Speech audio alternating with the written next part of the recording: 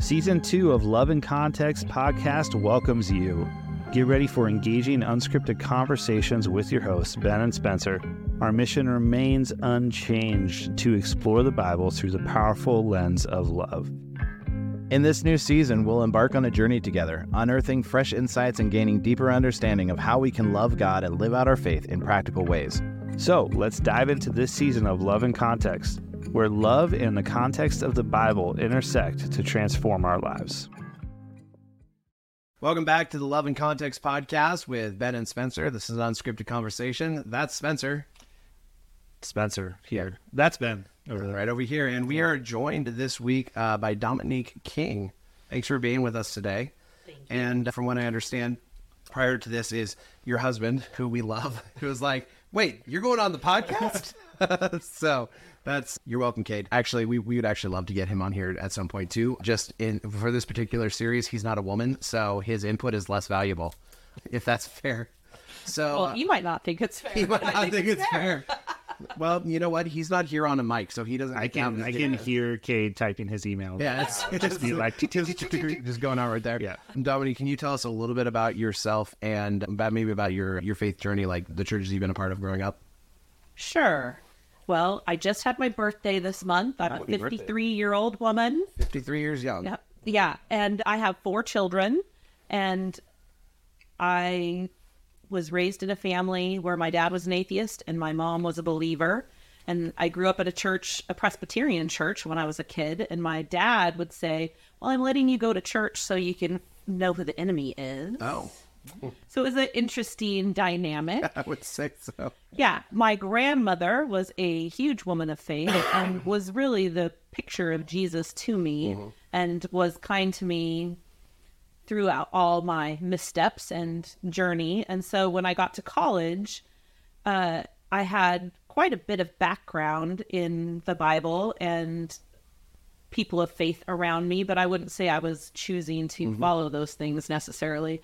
I would say I had a personal relationship with Jesus, but I felt like there was a lot of hypocrisy and things. Right. In maybe it's what similar, I'd grown up with. Maybe it's similar to how I felt. Part of my life was Jesus was my savior, but I don't necessarily know that I made him my Lord. Right.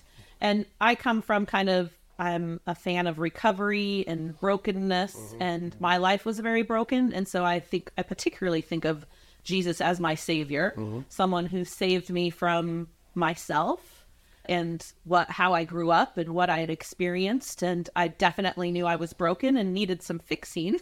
Yeah. And the guides I'd previously had, even in education for college, just didn't make the mark for me.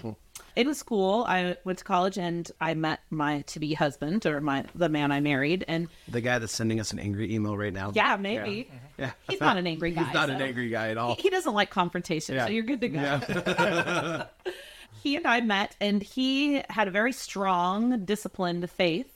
And we became friends, mostly arguing about things because he wanted to tell me how it was, and I didn't take it very well. So we had a lot of discussions about faith, but in that, we fell in love and decided that we need to go to church together and started that journey. And we got married. And it used to be, he'd say, I wanted to be a teacher. I want to be in politics, and I want to do something in ministry. And for myself, in my mind, as a young married woman, I thought, great, in perfect order, when I'm 65, I'll be ready to do something in ministry. Little did I know that God's plan was to have us land someplace where he did teach for 3 years and then wrote a letter to a church about the 10 reasons why they should hire him. And he quit his teaching job and became a minister, or like quarter time at that time. And so many people, I mean, I remember this really vividly. One, because I had a lot of conversations with God, like, what is happening right now? I am not qualified, and this was not the plan.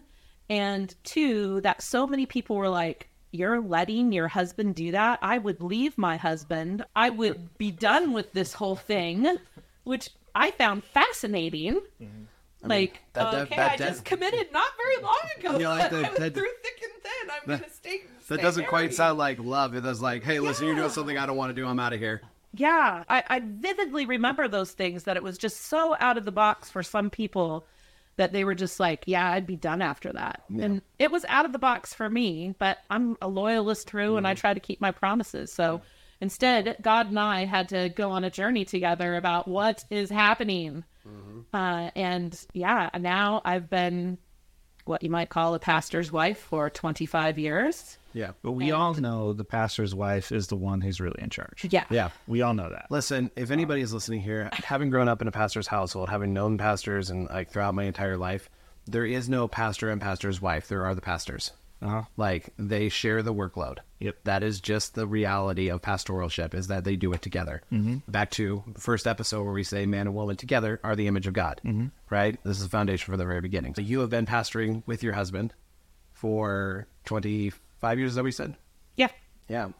Yes. He pastors a Christian Missionary Alliance church, which I wasn't a big denomination girl, but now that I've been there for 25 years, I know a little bit about the Christian Missionary Alliance. It took you 25 years, though. It was, Yeah. You're like, just last year, I finally learned. Well, I got to go last summer to New York and walk in the steps of a gentleman named A.B. Simpson, which is actually the gentleman that the Christian Missionary Alliance church is founded on. He was a minister from Canada that went to New York in the middle of, they had just finished the war and everybody, there was kind of a north and south exodus and all kinds of things going on. And they thought maybe it'd be good to bring a neutral guy from Canada into a ministry position in New York. And he became very successful in a very rich church, but then he was going down to the docks serving the immigrants that were all coming in and bringing them and inviting them to church. And then his rich parishioner said, we don't like this. Stop inviting people. We don't want these people here. Speaking of that, we're actually doing a series on the book of James later, and so we'll go over why that's not a good thing. Yeah. That's going to be a fun episode. Yeah, that's going to be a really fun one. Yeah, so he discussed it with his wife and he quit and then decided he was going to start his own church. But really what he ended up starting was, I mean, he had a church, but he had a recovery center for prostitutes. He had a food bank for people who needed food. He helped people find shelter. And so he really had a mission mindset from the very beginning. And I don't know that it was his goal to become a denomination after that, but when he passed, he'd made such an impact in that area that they formed the Christian Missionary Alliance denomination. And it's something you don't hear a lot in the United States because they are completely mission oriented. And it used to be that the United States was a Christian nation. And so it didn't need as many missionaries. And so they had tons of missionaries that went overseas. Now, as things are changing, you might start hearing Christian Missionary Alliance more. And you certainly hear it more in Alaska, because in Alaska, that's considered a mission state. Not everybody wants to come to Alaska and live. But it's hard to live here, you know, especially when you're talking about like some place north where you're off in like just the boonies. Like it's crazy. We actually were talking about, because we have a couple that go to our church from South Korea that are from YWAM, and we're talking about how that Korea is actually sending a ton of missionaries to America because they're looking at that as field for people to actually hear about Jesus. It's true. You know? I have done many an interview where we have been looking to hire, and people will come and say, I'm going to go wherever Jesus calls me to go. Yeah. And then they come here and they're like, no mall, no this, no that. Oh, I don't feel him calling me here. Yeah, you know, like that calling suddenly got real quiet in my ear. Yeah. And I've often said people that are in thoughts of ministry, like they want to go into missions, that Alaska is a great place to come serve for a period of time, because you don't have all the things of the lower 48 necessarily. And if they think, oh, I want to go into a completely different culture and a completely different this or that, you should come serve in Alaska for a year or two and see how you do there, and then go. You actually deal with culturally, even if you go like to the north or to the south or east, west. So different. It's so different in Alaska. Yeah. Yeah. God's moving in Alaska, by the way. There is actually a lot of really positive movement that God's doing in Alaska. I wouldn't be surprised if one of these days we don't just see revival break out across the state. Yeah. But, you know, interesting thing when you're talking about how the call being strong. We're talking about women in ministry in the Bible specifically. So over the last few weeks, we talked about God's original design in Genesis and some of the things we talked about in the Torah series last year. We talked about the women of promise, how God didn't just work through specific men. It was actually through specific men and women combined together. Yeah. Because they had other kids, but these were the specific kids that God chose to use. And it was women of promise that were just as important as the men. And then we talked about women in leadership in the Old Testament. We talked about Miriam, Esther, Huldah, Deborah. And then last week we talked about women in the light of Jesus and how in the book of Matthew, all these people who you think are on the outside are actually being welcomed in. So then it's interesting, you were talking about like how people are like, oh, I'll go serve God wherever he calls, and they come to Alaska and suddenly they call. Because the first person we're going to talk about with Jesus interacting with women in the New Testament, it seems like the most appropriate person to start with would be his mother, right? Mary. Talking about Mary, mother of Jesus, kind of a big deal in the Bible, right? A little bit of a big deal. One of the things that I always think about with Mary, and we think we touched on last year when we were talking about Jesus and his family, is that Mary says yes to the call, right? Yes. Like God comes, he says, hey, something's going to happen with you that's never happened with anybody else. The Holy Spirit's going to come on you, you're going to birth a child, and that's going to be Mashiach, right? That's going to be Messiah. I'm going to take care of all these things, and like the promise is there. Okay, good. Then he goes and he talks to Joseph in a dream, and so Joseph knows what's going on. Nobody else knows that's what happened in this case. Like they accept Jesus as Messiah, all the different things that kind of go with this, but she actually walks with shame for the rest of her life because under their opinion, she would have just had a child out of wedlock, right? Yeah. Even though they're technically married, the cultural things, but they're not supposed to have had union yet. Yeah. So like she actually walks her entire life with shame because she's faithful to the promise of God. Well, not just her, Joseph too. Joseph too. Yeah. They walked their life in that shame together because, I mean, as we know, having kids usually takes two. It takes two people. So, yeah, it does. Yeah. I think it's really encouraging in the fact of like, sometimes I think we think, oh, we're going to be faithful with God. We're going to be recognized for our faithfulness, but we very well may not be recognized in our lifetime. Right?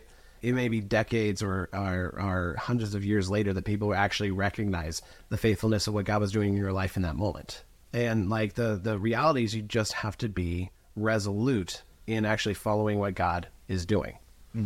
And so then the question, like to your point, when you're talking about, oh, I will go wherever God calls me. Well, what about Alaska? Right? Well, if God calls you to Alaska, you may have to give up some things that matter to you. I guarantee you, not walking around with shame mattered to Mary. Sacrifice comes to mind. That word, that wouldn't be a popular word in general, I don't think. And I'm not sure culturally today we do much of that or even understand it because we're indulged in so many ways with immediate gratification. And we have so much opportunity in the United States. That concept, I mean, somebody might think I'm sacrificing because it seems really simple things, not like your whole life.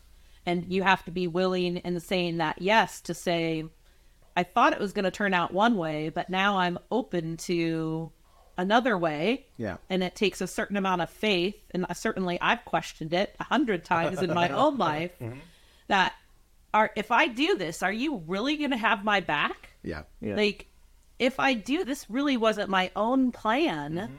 What is up? And most of the time it's not like simple things like when Cade decided to do his thing and become a minister, I was actually vacuuming at home having a conversation with Jesus about what was he thinking, and someone actually came and knocked on my door, and I was almost to the point of tears or whatever, and it was just a random stop by, and I was like, well, I'm having a moment, I can't believe this is happening in my life. And they said to me, well, it does say in the Bible that whatever God puts in front of you or whatever he gives you, he's going to give you everything you need to handle that. I've never forgotten it. Ever. Like it was like an ordained moment. And, Mary has a couple of those ordained moments in her life that must have been significant to her. Yeah. And it doesn't ever say anything about her original faith.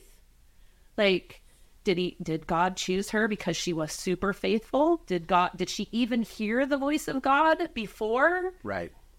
She had all this happen to her? I've often wondered. Well, I think perhaps there is some indication that Mary has a faith, like a strong faith in God, because immediately after she is pregnant, she goes and sees Elizabeth, right? And there's this exchanging of songs.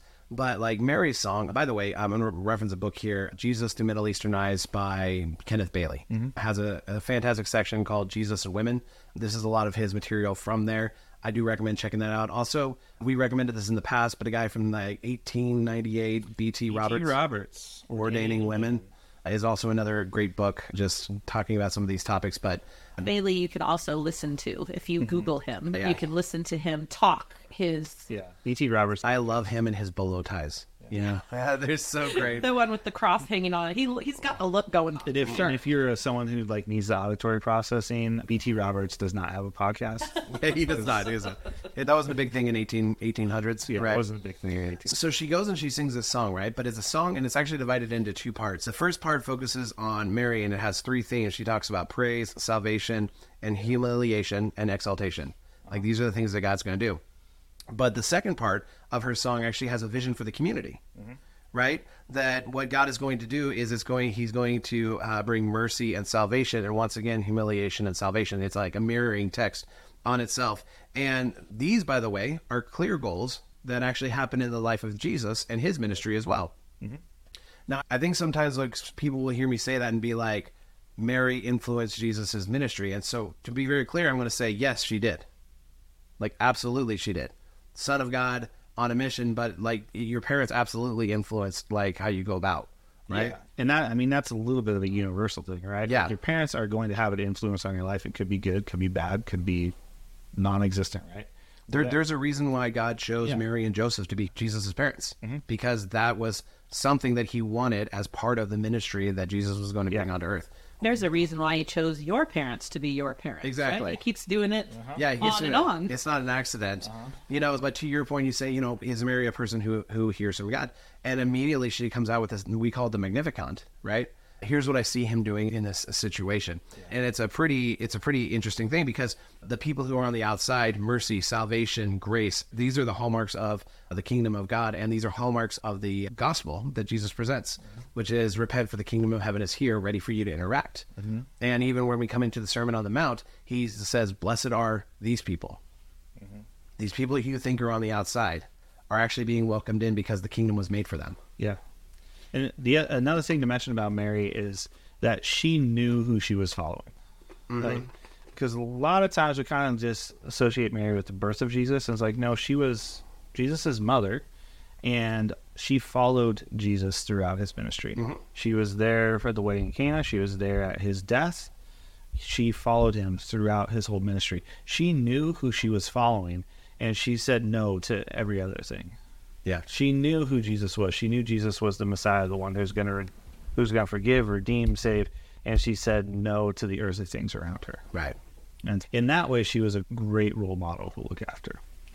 Well, thinking about a woman, and, you have babies. I know you guys are both dads. Yes, we did not have the babies, but I was there. Right. But going back to that idea of sacrifice, I do think sometimes you really feel it when you have kids. That your life was your own, and then now you have this kid, and it's taken priority, right? And when I think about Mary, one, just being a mom and having a child and having to sacrifice everything for that child, regardless if it's Jesus or not, that's bonus and extra, right? But also that requires an outlook sometimes beyond yourself in order to have the tenacity and grit to accomplish that, to keep going over that period of time. And we don't have kids that are maybe called to that same thing, but knowing that and raising him, knowing or not knowing, whatever she knew, that something big was going to happen with this. And I guess she knew some of it because she knew the Old Testament part of things. Yeah, but we know that the disciples had no idea what Messiah meant. Right. Like, they all had different ideas, whether they were zealots or whether they were Pharisees or whether they were tax collectors. They all had different ideas about, like, what did Messiah mean? I mean, most of them thought, like, wipe out Rome. That was, Which is just, side note, it's just funny. That was the view they had, because that's a very narrow view. It's very narrow view. Right? And then I start thinking about that, and I'm like, that's all too relatable. Yeah, too relatable. Like a little too painful. Well, how often are we having this conversation where, like, God, if you could remove this one issue in my life, I could serve you more faithfully. And you're like, well, could you? Really? I mean, because it seems like you got people like Corrie ten Boom, who are in the middle of the Holocaust, and she's like being bitten by lice in concentration camps and serving God faithfully, and her circumstances don't matter. And then there's us, where we're like, oh, I didn't get the promotion that I wanted. And Coffee shop gave me decaf. Coffee shop regular today. Well, that is a fireable offense. No. Well, in my own life, I feel like, and Mary's probably too, sometimes when you say yes to a higher calling, it demands more.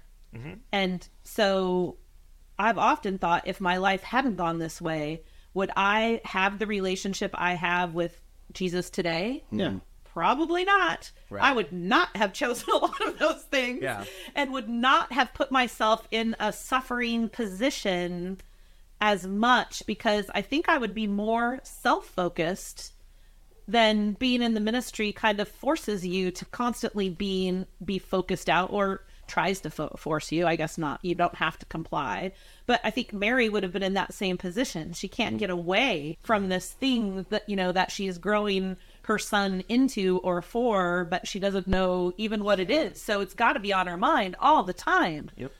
And it's got to grow her relationship with God, however that looked. Well, I was going to say she gets a lot of benefit from the fact that she is the mother of Jesus as well, though, because you remember the story where they're going to the temple and then they leave and they're like, oh, Jesus isn't here. So they go back and they find him and they're like, why are we here? He's like, of course, don't you know I had to be in my Father's house? It says one of the things that she says there is that it says that Mary treasured all these things in her heart. Now, one of the things that I find particularly interesting when Luke writes that is he's very clearly, because the Magnificat is in the book of Luke as well as this story. There's another story in the book of 1 Samuel about a kid by the name of Samuel, who has a mother named Hannah who weeps over having a child, and then God hears her, gives her a child, and then she has a really long song. And then she gives her son to the temple. And so in the section where they're talking about Jesus, it says, this boy Jesus grew in both wisdom and stature, gaining favor with both God and man. Well, if you actually read Samuel, it actually makes a statement here. 1 Samuel 2:26, it says, and the boy Samuel continued to grow in stature in favor with the Lord and with people. It's not an accident that Luke is pulling that story, because he's connecting this idea of Hannah and Samuel, this mother and this prophet, to once again this mother and this prophet, right? That Jesus, like Samuel, is going to usher in a new kind of era, like a whole different kind of thing, and of course then you have connections to David and stuff. Like, it's not an accident that those words show up. The text is really cool. We love the Bible. It's a cool book. I don't know if you read it, but it's real good. It is amazing how it's all linked together. It is. Yeah.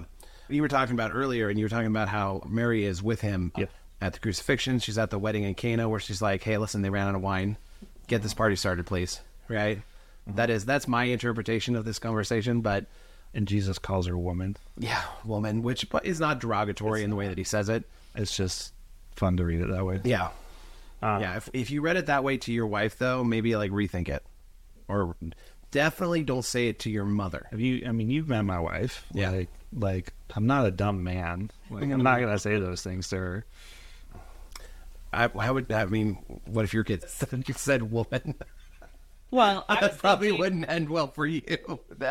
All my kids are young teenagers, so Jesus is a little past that point, but still, it's the whole thing of, I'm leaving you as my mom and I'm my own man, right? You guys both experience that I think sometimes, women or moms can be overprotective, can have an agenda of their own, or maybe be thinking differently than their sons. And he just said, hey, I get you, but this is what I'm doing instead. I got this. And there's actually times where Mary struggles with what Jesus is doing, like when they're going out there and he's giving them some really hard sayings, and people are saying like, Jesus is being real weird. And so like she's like, hey, the family tries to go and say, hey, Jesus, come and talk to us, which we're going to talk about like how he addresses it in a minute. Yeah. But like she doesn't always understand what he's about. Mm-hmm. But she is there throughout. She's there at his crucifixion. She's there at his resurrection. And from church history, we know that she's there through a lot of the time afterwards, especially with John. Like John spends time with her. From church tradition, that she is a significant part of the church moving forward. Mary, in a very real way, even though she was his mother, was a disciple of Jesus. Well, it's crazy to think about, too, that she had other children who weren't big fans either of Jesus, of him having that calling. Yeah. And as a woman, having to balance all that as your son is growing up, there's a lot to unpack there. Can you imagine, though, that your brother claims to be like the foretold person to come and overthrow, in your head, like, What do you mean Jesus is going to overthrow Rome? Come on. You mean the guy who couldn't beat me in wrestling is going to... The last guy that did that got thrown in a pit and sold to... Yeah. Sold, right? It doesn't work so well. Yeah. Well, I was just thinking, like, you're saying that, and then, like, my brothers, I have 4 brothers, they came to mind, and I was like, yeah, if one of them claimed that, like, we would be all over that with mockery. Yeah. Like just with how we're all wired. Yeah. And yeah. Though, to be fair, if one of them started walking on the water, your opinion might change. Yeah. It might start changing, Yeah. But beyond Mary, there was a lot of women who actually were huge benefactors into Jesus' ministry. There was, off the top of my head, prominent women, there was Joanna, right? She was married to the guy who was in charge of managing Herod Antipas's court, who is the son of Herod the Great, who we're going to be talking about in the Kings and Kingdoms series. But Herod Antipas, fairly wealthy guy, right? Yeah. Makes the people who are wealthy today look like they got nothing. Yeah. Like, he's real wealthy. And so she's a woman of some means, and she is uniquely positioned to help Jesus with her resources. She's not only helping him with his resources, she's actually one of 3 women that, depending on which biblical account and which gospel we're looking at, is one of the 3 women who actually is at Jesus' resurrection, is going to the tomb when Jesus is resurrected.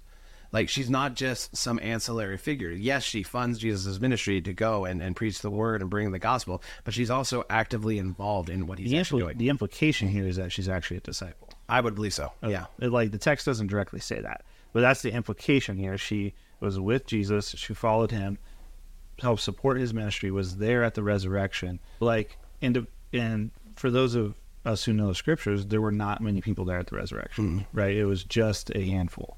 And so the implication is that she was actually a devoted disciple of Jesus. Right. It's actually one of my beefs with Jesus, their God. Why didn't you make it a little more clear? Like, you wrote this thing, you put this together. Couldn't you have just said clearly so that there was less misunderstanding and less like wishy-washy back and forth? Hey, I think women are just as good as men. You're all my children, and I have hopes and dreams and talents for you all. Like, why couldn't he just put that in there so we didn't have to have such discussions? The ironic thing is, for about 1,800 years of church history, there was very little issue. Yeah. Just you really run into it in sections, but like not as a church whole do people struggle with women actually serving in capacity of ministry and sharing the gospel and things like that. Well, and I'm not a historian, but I've often wondered, it seems more so in the United States. Like, if you go over, there's tons of female missionaries that are going and doing their thing. A lot of them that have chosen not to marry, and they are leading all kinds of things. But when it comes to the United States, I don't know. Like, I don't know what that is. Maybe you guys know what that hold up or what that change is. I do feel like anytime Satan has the option to try to have an argument or corrupt what God intended, that's his job. I have an opinion on it. This is not something that is will be like, hey, this is a theological fact. But the reality in America is we face very little to no persecution, and so we tend to argue about pointless things. Because I guarantee you, if we were being hunted for our lives and there were people sharing the gospel, we don't care if it's a woman or a man who's teaching. We are desiring to follow Jesus. And we're gonna set aside a lot of our differences in pursuit of actually following him. Well, and Paul says, I can't remember exactly where, but when he's talking about the gospel being preached, he's like, who cares if their motives are pure, like right or wrong? The gospel is still being proclaimed, right? Which that's a little bit of a hard pill to swallow for some people, but we can disagree on this. But like, so if someone comes to me and is like, well, I don't think women should be allowed to preach, but there's a woman over there who is preaching and people are coming to know Jesus because of it. Yeah. At some point, like, even if you don't think that should be happening, you should set your opinion aside because we actually have scriptural backing to say. Just recognize what God is doing in the midst of it. Recognize what he is doing in the midst of that. The church history piece is kind of interesting because, as like you were saying, there actually wasn't much issue with this until denominations started coming into play. Like, it was really when denominations started fracturing out and becoming their own, where they started to have their own opinions. And reflections and interpretations on these things. No, I do want to specify, I don't want to say that there were no issues. Like, there's always been issues of people disagreeing about it. I mean, but that's going back to like, you have people disagreeing about like Gnosticism and like Docetism and like all these different things going on in the first couple of centuries that, of course, women serving in ministry is going to be a topic at some point. But there is a thread all throughout church history of women serving faithfully and God blessing it. Through church history, and which we will talk about. I think that's in a couple episodes. In fact, I think we're going to have one of your pastors with us. Pastor Sarah is going to be coming back. We didn't scare her off too much last time, so she said she'd come back.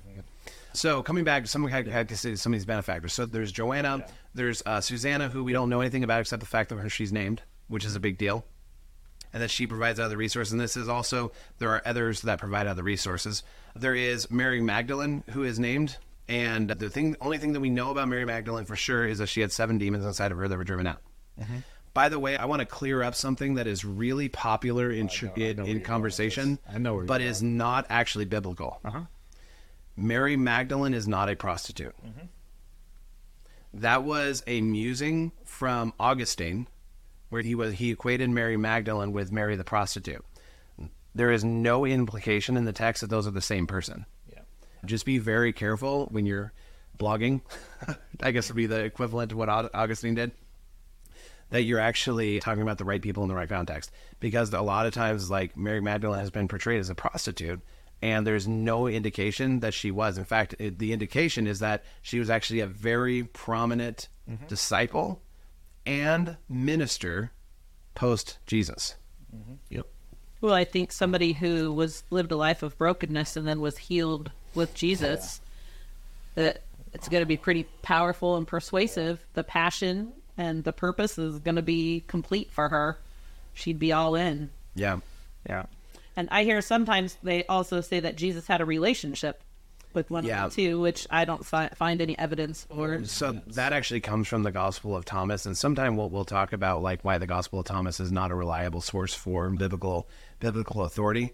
But most of that comes from the Gospel of Thomas or Gospel of Judas. And there's a reason that those books are not canonized. We won't get into them today, but there is substantial research on why those are not accepted.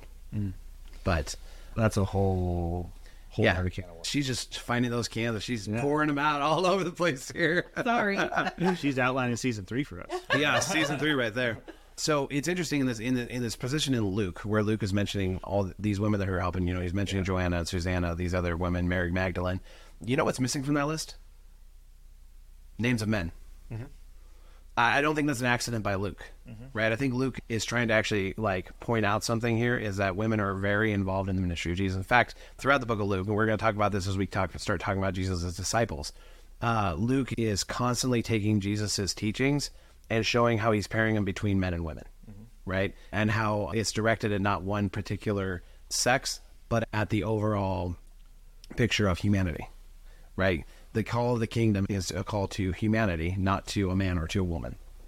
I think when you read the Bible as a whole, like if you look at, I was saying earlier that I took all the scripture surrounding women at one point and read all the context and read, some of the rhetoric about it and things, that even though there is an argument for hierarchical things in specific passages, the overall context of the Bible is equality and loving each other and, partnership, right? We're all, even, you have Jesus and God and the Holy Spirit. They're all in partnership together. Yeah. Right. Well, we talked about in the first episode in the series, in the book of Genesis, it's they rule, they reign, they subdue, they fill the earth, they are fruitful, they multiply.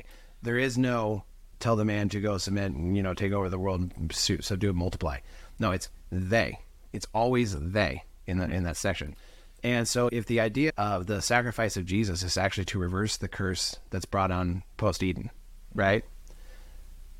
Why would we live like the curse still is enacted? So did Jesus reverse the curse or didn't he?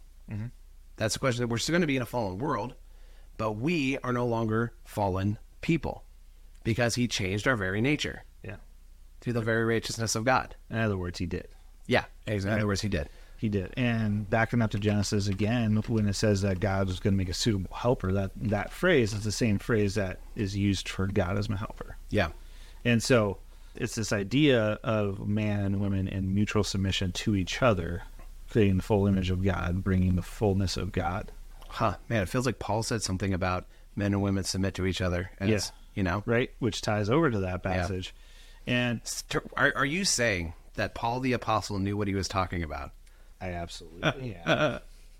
And so when you're looking at the idea of women in ministry and wrestling with this, you really got to look at the whole picture. Right. Like, you really got to look and see that there were prominent women of this day and age who were following Jesus. Right. Who They were were- disciples of Jesus. Yeah.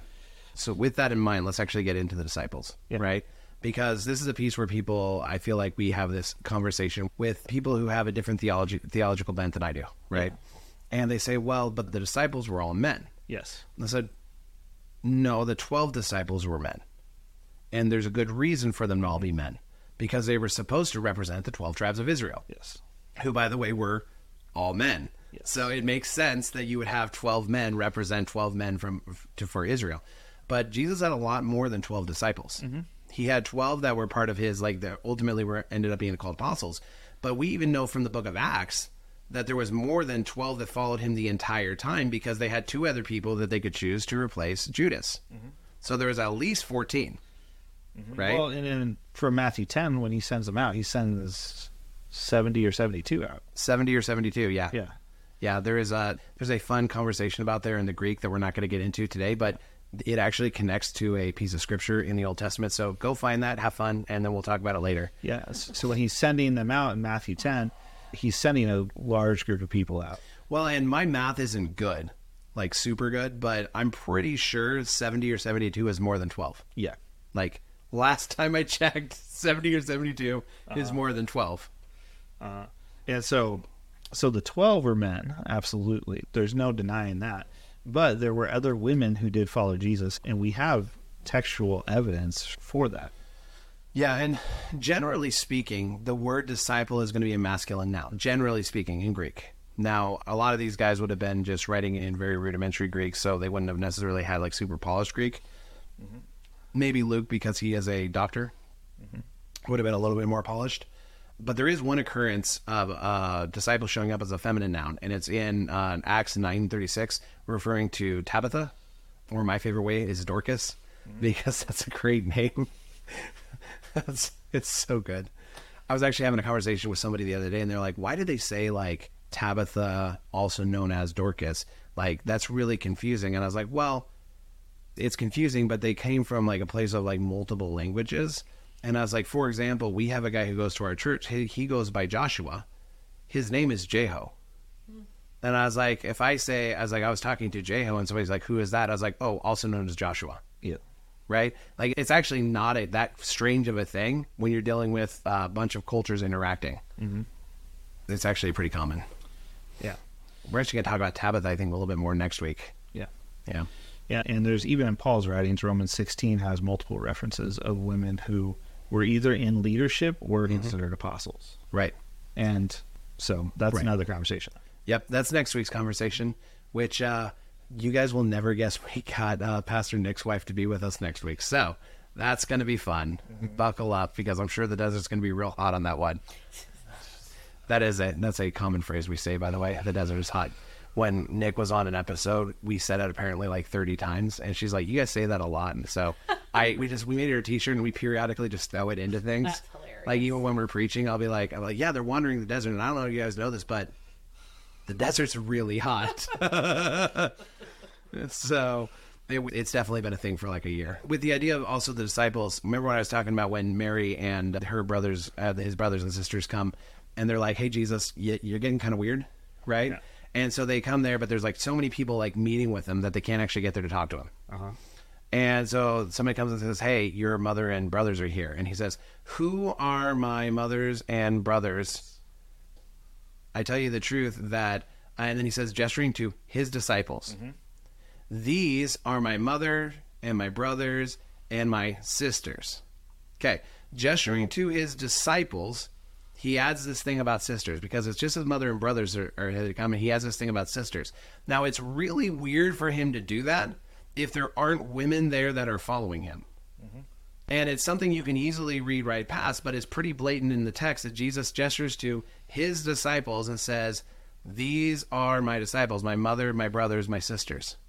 And so it's not a half-baked theory that there are women who are following Jesus and are actually discipling with him. Yep. I don't understand. I mean, I'm not a traditionalist, but... Yeah, you said that like you were going to shock us when you came in here. Well... She's like, I'm not a traditionalist. Like, just, I hope I won't get kicked off this podcast. I'm like, clearly you've not listened to enough episodes of us talking. Women are influencers. Yeah. And I'm going to fall short of women rule the world, but they have the babies, they raise the babies, they do everything of life. How on earth could they not be influencing in every single spot?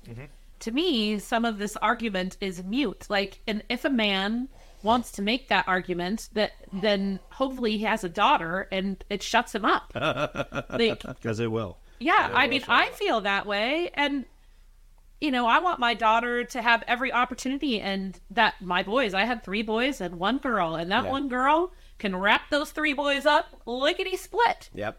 And they will honor her and support her, and they love her and give her equal status of intelligence and everything else. I don't know how it gets corrupted or how it gets changed later to have that conflict, other than if people could all get along and husbands and wives could work as a team on a consistent basis in the area of Jesus, we rule the world Right.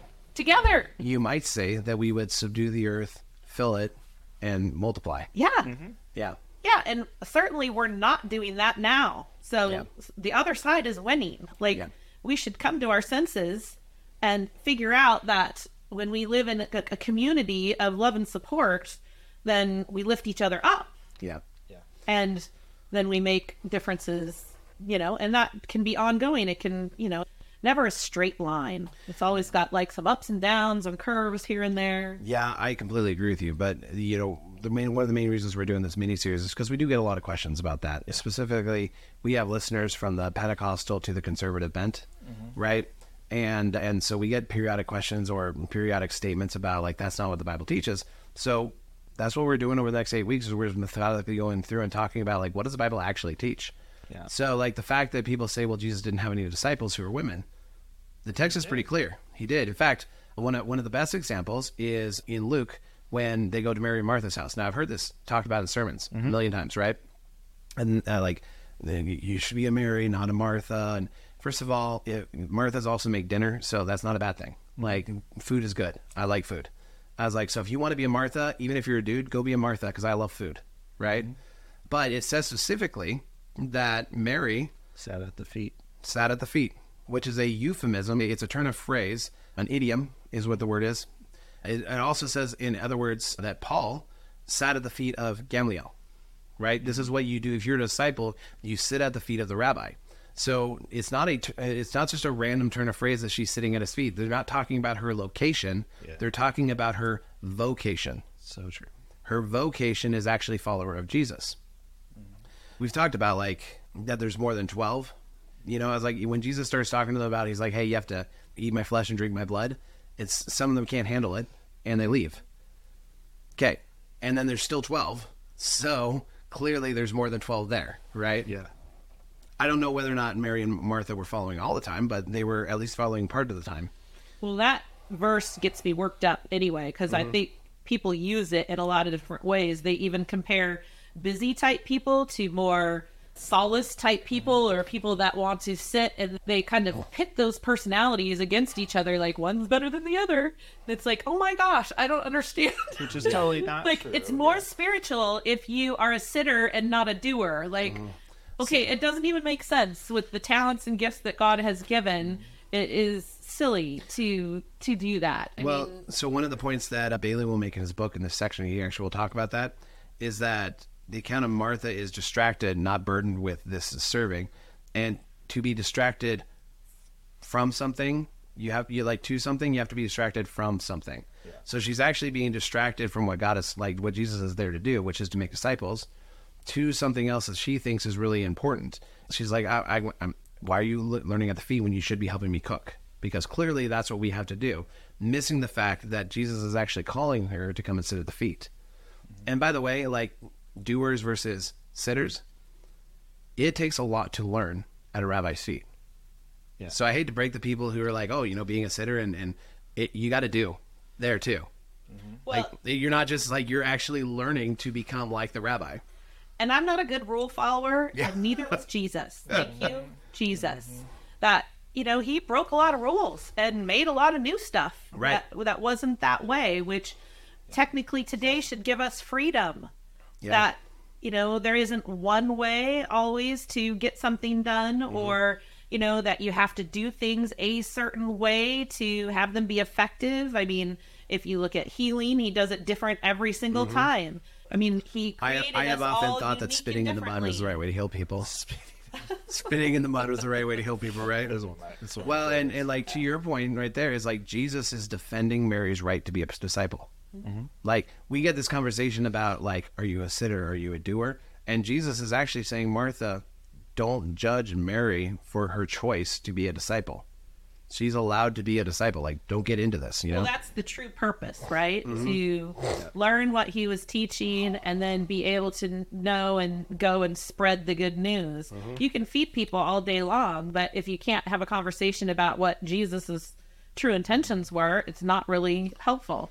Yeah. I mean, that's what he wants from us today. Yeah. We can go and do all kinds of things, but if we lack our personal relationship with Jesus, we're missing the point. Well, and that's not even to say doing things is bad. I mean, he says that We all have to do stuff. like, when I was hungry, you fed me. When I was thirsty, you gave me water. When I had no clothes, you clothed me. When I was in jail, you visited me. When I was sick, you took care of me. Well, when did we do this? When you did it for the least of these. So there is an implication that like a changed heart causes you to do something different. In fact, we said it this way on the podcast before. I don't care what your theology is if it doesn't cause you to be more like Jesus. Well, most times, at least for me, I get interrupted and I get pretty frustrated and ticked off about it. But a lot of times it's the interruptions that God is looking to do something, right? We are people of a planned thing. But if we're in charge of that plan all the time and doing it, then how does God break through into that? Right. Right. And, that whole concept, it's a precarious balance all the time, because we say, oh, we're going to feed people, but do we actually talk to the people on the street when we walk by them? Like, it's... If you're Spencer's sister, then the answer is yes. It is very true. Yeah. Very true. She's just a very giving, generous person. Yeah, it's really interesting because on the being inconvenienced thing, like when we try to put God in a box, it's like trying to put a cardboard box over a lion and being like, okay, nothing's going to happen. It's going to be safe. What do you think that lion's going to do as soon as a cardboard box gets put over it? Right. Like, it's going to break through that box and be like, no, we're going to do things a little differently. Yeah. Right? And when you have that moment, there's that moment of being uncomfortable, that moment of uncertainty. Then we still try to take back in control into our hands, and we could be like, okay, so what's the outcome going to be? And then when Jesus is really like, that's my concern. The outcome is my concern. Your concern is actually doing what you've been called to do. One of the things that I always find particularly interesting is there's a type of person who claims to follow Jesus that I'm going to call a heresy hunter. Right? They're people that like their entire job is to root out heresy and root out Too people. much time on their hands. Yeah. That's very true. Jesus tells me parables about, he says, go and collect the wheat and the weeds. Yeah. I will go and figure out which ones don't belong. Your job is to go and collect. You go and collect all the fish. My angels will take care of taking care of the bad fish. Right? They're going to be the ones to take them out. This is my job. Your job is to go and collect and to speak and harvest. And it's my job to figure out what's actually substantial or not. Yeah. But a lot of times we're like, oh, we're going to go figure out what are the tares. Right? We want to find the tares. We're going to cut those tares out. Yeah. That's not our job. We're not responsible for that. Like, to your point, our job is to go and be faithful, right? To love, share the gospel, do good, talk about Jesus, represent the kingdom of God in the world wherever we go. It hurts my heart, and I'm sure you can relate to this. What I have Hurting 4 your heart? kids. Yes, I hurt your heart on an often basis. No, that's what I'm going to say. I have 4 kids that were raised in the ministry. And recently, they have a cousin that they have grown up with, that they're really good friends, who married a man who's going into the ministry. And before she got married, she came over, and all my kids are adults now, and was like, okay, tell me what you think about this, and tell me, is this a good thing? And, I'm nervous about being a minister's wife and this, and you grew up in this bubble, so what does that mean? initially all my kids said all this negative stuff. And they came back and told me this. I wasn't in the conversation, but they came back and told me this. And I was like, oh, it hurts my heart that they're saying all these, like a lot of the things of hypocrisy or people holding them to a standard that they aren't even being held to themselves. Just their thoughts about how people in ministry should be versus somehow that's separate from themselves, which we're all called to be that way. And then later, after they had a discussion amongst themselves about, oh, I feel kind of bad that I told her all these bad things when this is, where God's calling her and it seems clear that's what she wants. And so in their discussion amongst themselves, they also said, it's also the best things about our life that have happened. And so they went back to tell her, hey, we got a little caught up in some of the negative things or some of the things that were really hard about our life. But I just want to say also in saying yes and in them saying yes in their own lives as they grew older, it also became some of the best parts of their journey and opportunities that they never would have had. And I think sometimes people look at Christians or people look at the church and they're like, I don't want to be a part of that because it doesn't look good. It doesn't feel good. These people that are pointing out all the cracks are not people I want to hang out with. And that makes me sad because that was not Jesus's intention ever. Right. And as a person representing him or wanting to represent him, which is all of our jobs, by the way. And if you want to know about women in the Bible, open up your Bible. That's what I want to go back and say about that. Like, read every scripture and then get some friends together and talk about it and ask the Holy Spirit to come into your life and tell you the truth. You don't got to listen to us or anybody else. Like, he will reveal it to you. Listen to her. You don't have to listen to us. Just turn off this podcast. No, it's still good. Don't listen to us anymore. Everything you hear and see, you should be praying about and asking God if it's the truth. And he can speak to you through all kinds of things, including this podcast. And I hope that for everyone listening.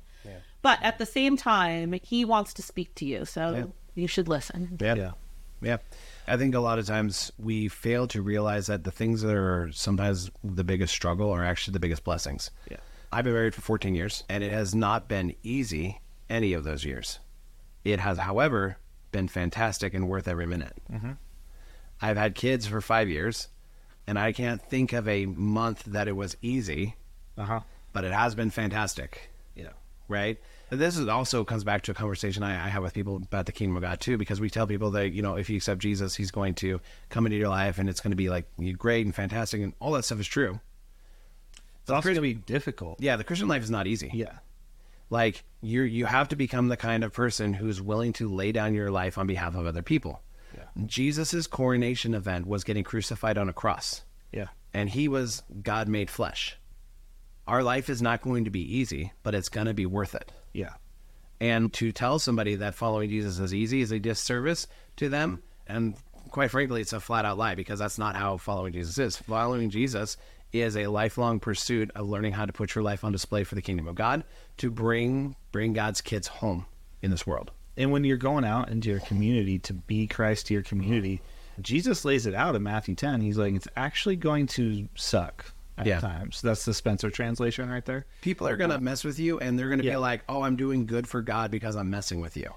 Jesus says you are going to be sheep going out amongst wolves. He goes on to say you're going to be thrown in prison, you're going to be mocked, you're going to be run out of towns.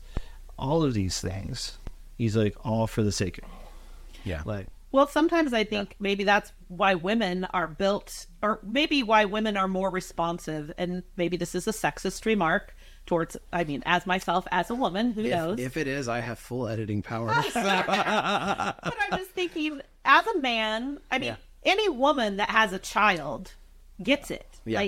Gets it. You guys don't have children. Also, any woman that has to work with a man who treats them as a lesser person as a result of being a woman, also culturally has a way to deal with that already. Men don't have that.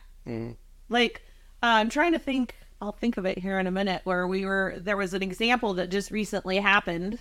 It'll come to my perimenopausal mind here, where if it had been like a circumstance where a woman was in it and they were, given it a hard time. But if it had been a man, it would have been treated completely different, if that makes sense. Yeah. So sometimes when I think about how women responded to Jesus, that they would have already understood all that intuitively if they were adult women with children or things like that, that they would have been able to acquiesce or humble themselves to that role in a kinder way than potentially a man, if that makes sense. Well, and I think there's something inherent in the message that those of you who feel like you're on the outside are being welcomed in. Right. If you are an oppressed gender, it's going to be very appealing. It's going to resonate with your heart, because you're like, on a very real level, people sit there and they're like, life isn't supposed to be this way. Like, you can feel it because we're supposed to resonate to the natural rhythms of creation, but creation is flawed because of sin, right? I was like, but we know, like, in our core, we can feel it, like something's not right. Like, it's kind of one of those reasons, like, often you don't have to tell somebody they're a sinner for them to actually know that they're out of sync with who God wants them to be. Yeah. Right? Like, what you're helping to do is present a reality and an invitation to a reality to be a different kind of person. Yeah. Well, you only know what you know. So I was raised in a divided home spiritually. And so I saw one side of things and I saw another side of things. What is the right side of things when you're a kid looking towards that? And then I had my own personal journey within that. Unless I stay willing to explore those things, it doesn't allow that change to happen for God inside of me. If I land over here or I land over here and I just say, that's it, which a lot of us do. We believe truths that come into our life at a certain time, and we don't question them again until we deliberately have something that we encounter like this, that we're like, is this really true what I've believed for the last 20 Look at that. years? She's narrowing in on why we're doing this podcast series. That's perfect. I love that. Part of the reason why a lot of bigger name pastors actually get called heretics is because, like, in their earlier years, they will have said something.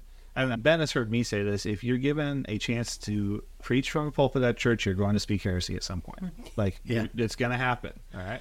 Not on purpose, but you probably will. But you probably will. I'm not going to say you probably will. I'm going to say you will. You will. It probably will be on accident, because that's usually how it goes. But a lot of bigger name pastors in their earlier years, they've said one thing, and then in the later years they're saying something else, because they have a deeper understanding of Scripture, the work of Jesus in their lives, and they're like, okay, I had this wrong before. But a lot of times people will be like, well, they said this 30 years ago. I was like, well, they might have been 20 and dumb at the time when they said that. Yeah. Well, those kinds of people drive me crazy. No offense. But again, when you're sitting there listening to a preacher, I'm married to one. I have to listen to the man that I'm married every day with, that I live with. That's a pastor. I listen to him every Sunday, and I don't say, oh, he should have wore a different shirt, or, oh, he just said mean things to me yesterday. I say, what does God have for me today when he's preaching a sermon? Not he as my husband, but he as God speaking to me on this Sunday morning. And it would take care of a lot of that. Like, I've been in ministry a long time now. I've seen all kinds of awful things happen, and people falling off of the pedestal that other people have put them on, and those types of things. And guess what? God speaks to people through all of that. He uses all of that for his good. And you may not be able to see it at the time, or you may not be able to even think it at the time because you're hurting or you're suffering some kind of consequence. But God is still in all that, still being God, and still letting people grow in him and see things out of it. It drives me a little crazy when people write on their comment card, or their comment card for this, oh, you shouldn't have said this, or you shouldn't have said that. Well, let's look again at the whole context, right? I have a great receptacle for those kind of comment cards. So we actually get some pretty funny comments on, like, different videos and stuff that we do. I always tell people, I was like, you can make whatever comment you want. We're responsible for content. You can make all the comments you want. We may or may not answer you, because, like, I was like, quite honestly, if you're making a statement about that you don't like our beards or you don't like our opinions, like, start your own podcast. Yeah, start your own podcast. You also don't have to listen.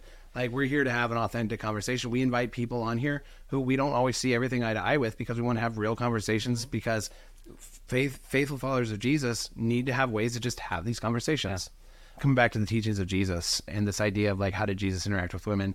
In the book of Luke, Kenneth Bailey has a ton of examples of how Jesus is speaking into, and he's using these dual parables. And I'm just going to go through these really quick. So in his first sermon, when he goes in Nazareth, he talks about two stories out of tradition. There's the story of the woman of Zarephath, and then there's the story of the man Naaman the Syrian. Now, both of them are Gentiles, and both are heroes of faith. So he names both a woman and a man, both Gentiles. Like, this is part of Jesus' regular teaching. Then in 536, he talks about the mending of a garment, which is typically a task of a woman, and also the making of wine, which is typically the work of men.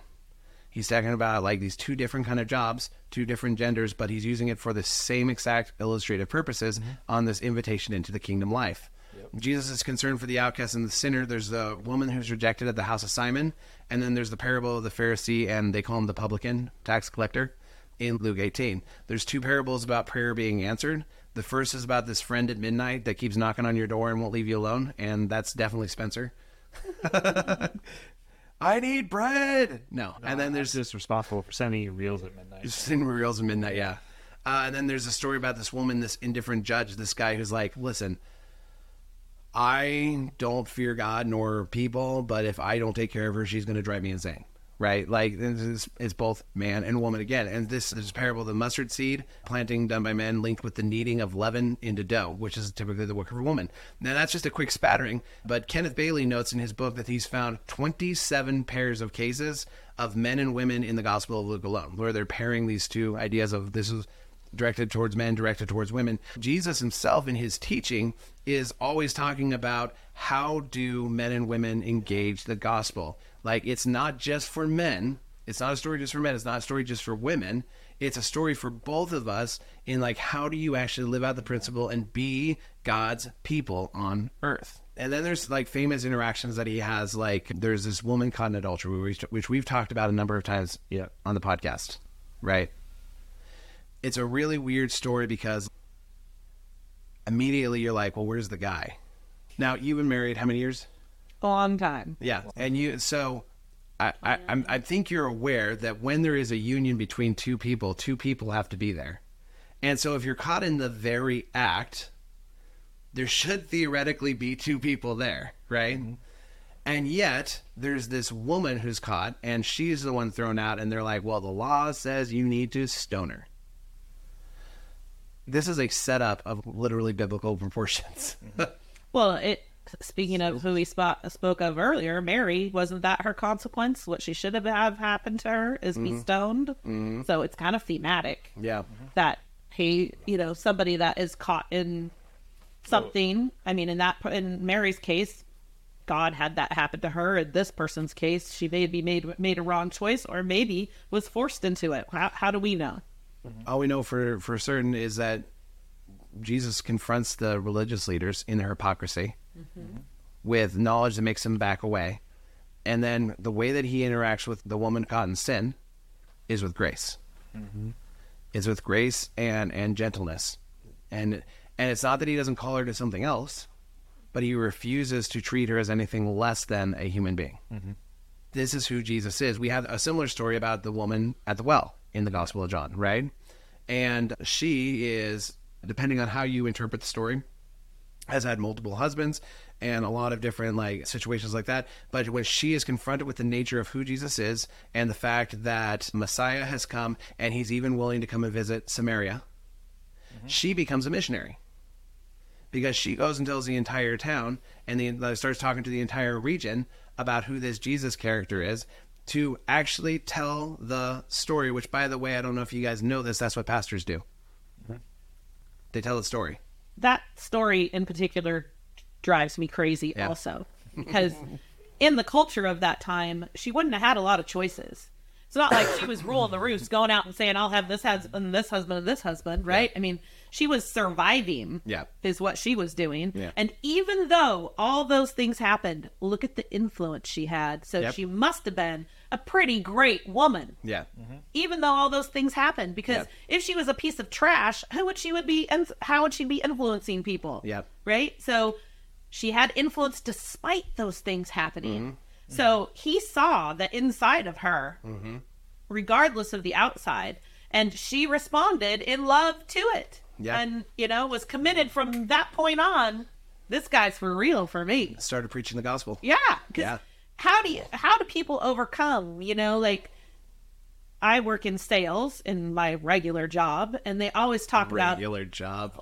One of the things, I do a lot of things, but anyway, I've learned a lot about sales in general. That wasn't my intention, but one of the things they talk about is that sales isn't an easy job. You're trying to get someone to buy something, right? And how do you do that and that kind of thing. But one of the things that they talk as a person, you have to figure out why. What is your motivation behind what you want to do? Because when you hit hard times or hard sales or whatever it is, your tendency is going to want to be to quit.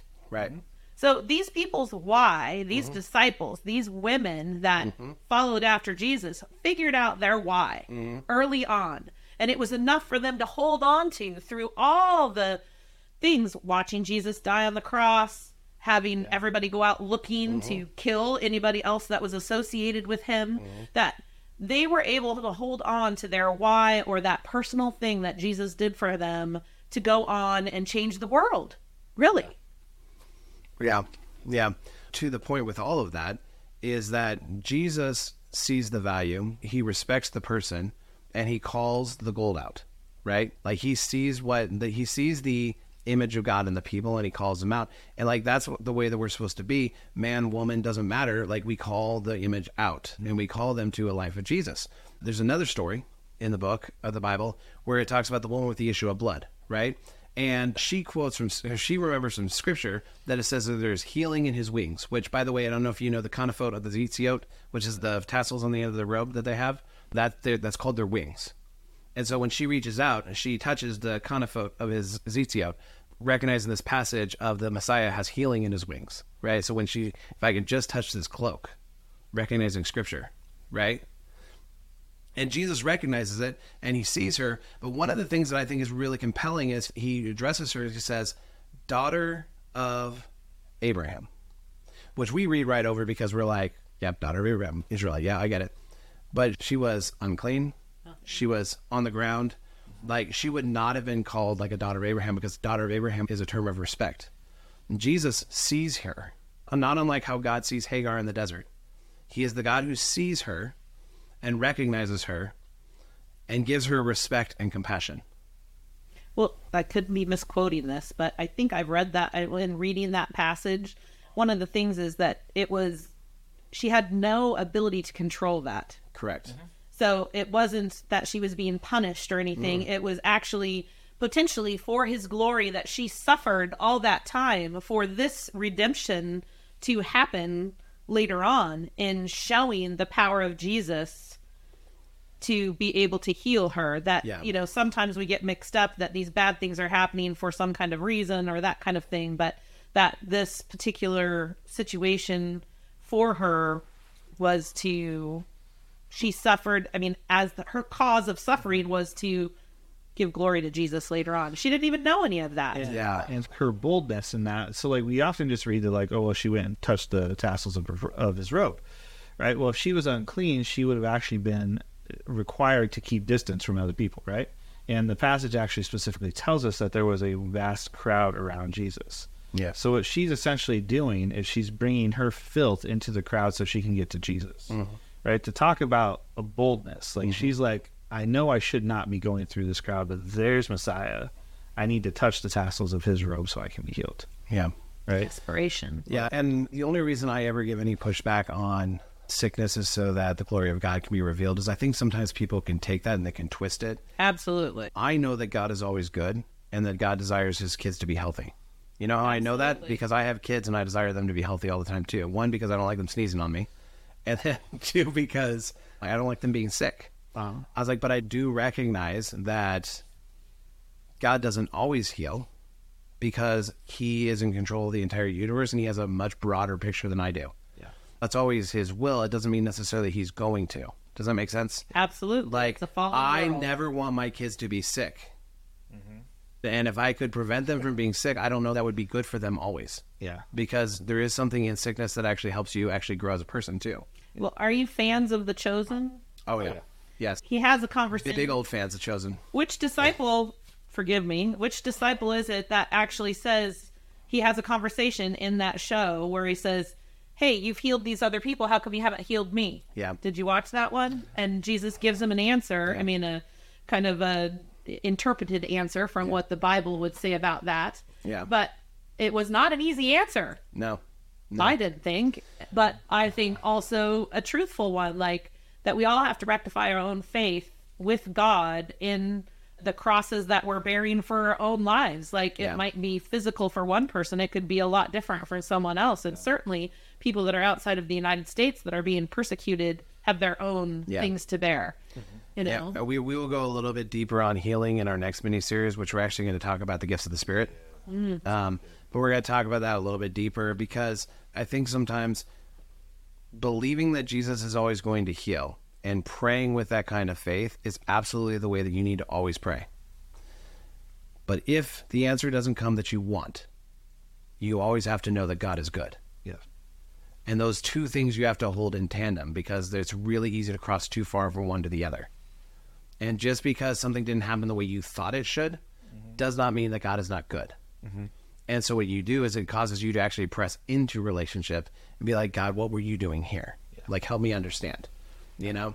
There are some things we're just not going to understand. I took a class because healing is an interest of mine. I feel like I'd like to know more, and I'd certainly love to tap into whatever power God wants to for me to pray for people and get them healed. And I watched all these interviews of people who had a healing ministry and could be considered gifted in healing.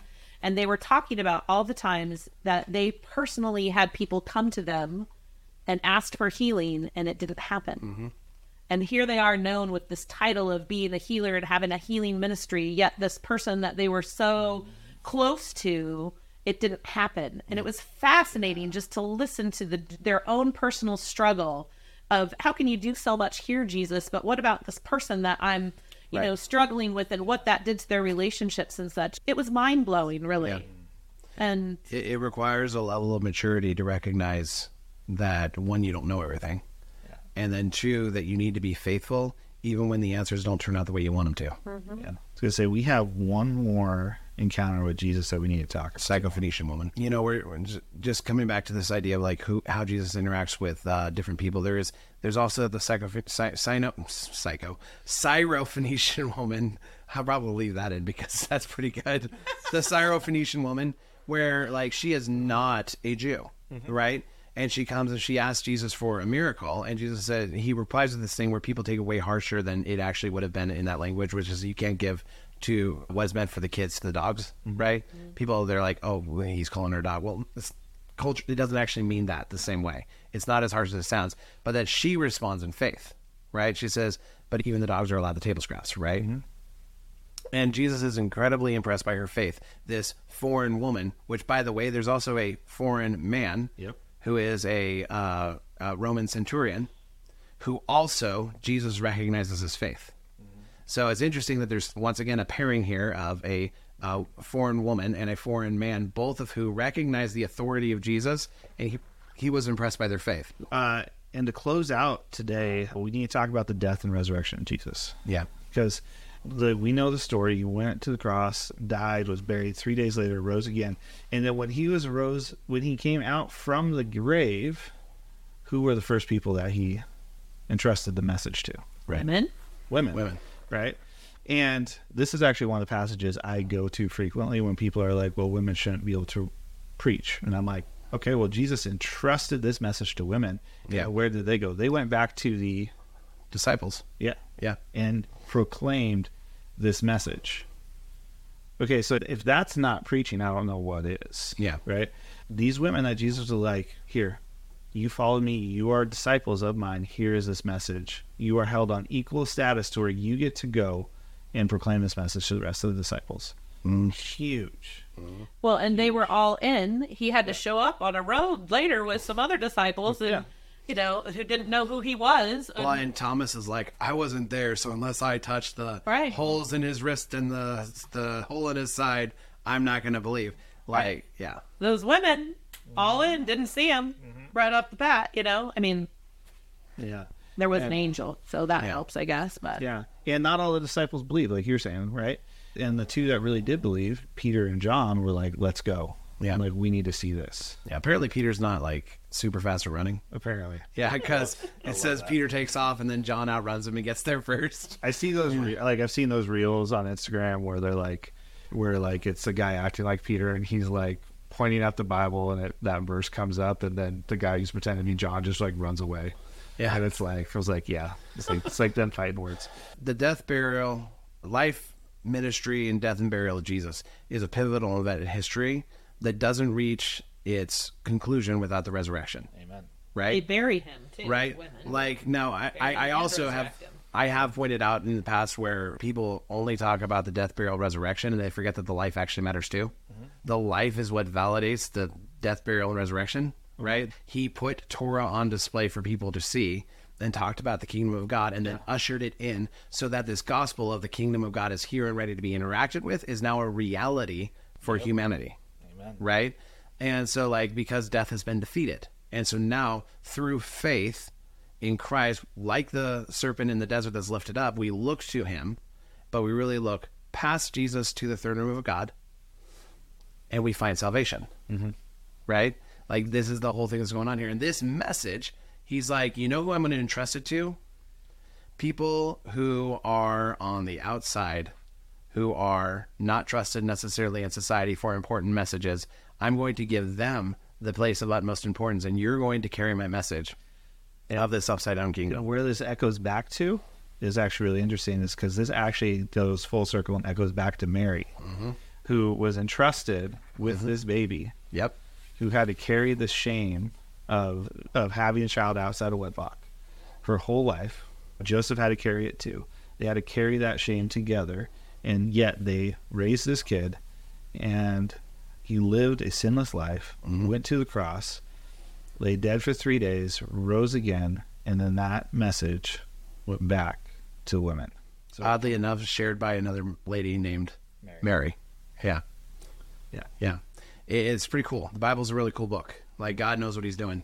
It turns out that he's pretty good at crafting a story. he is. You know, really quick here, we're going to land the plane, but we did not cover everything Jesus talked about with women in the Bible. Nope. Right? We skimmed a stone across, right?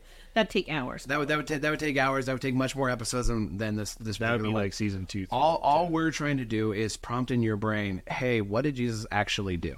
Mm-hmm. With that being said, I'm going to ask a very broad question. Let's kind of just ruminate on this as we close. What does the life of Jesus inform on us on how he views women's role in the kingdom of God and ministry overall? Mm-hmm. And I'll say for myself that he's very pro. And he's not stuck on necessarily what the culture believes, but about what the kingdom of God actually teaches. And I will say what Torah has taught all along is that women have value. They're made in the image of God. We are meant to be partners together, the etzer connecto, the force that opposes, and actually put the kingdom on display together so that the world would move forward. Yeah. Yeah, I would say what the reflection adds here is that there's an equal status when it comes to men and women being involved in ministry. Mm-hmm. And I think, can we just take like 10 seconds and back up here a little bit? When we talk about ministry, oftentimes in the American church, we're like, okay, you're a pastor or something like that, right?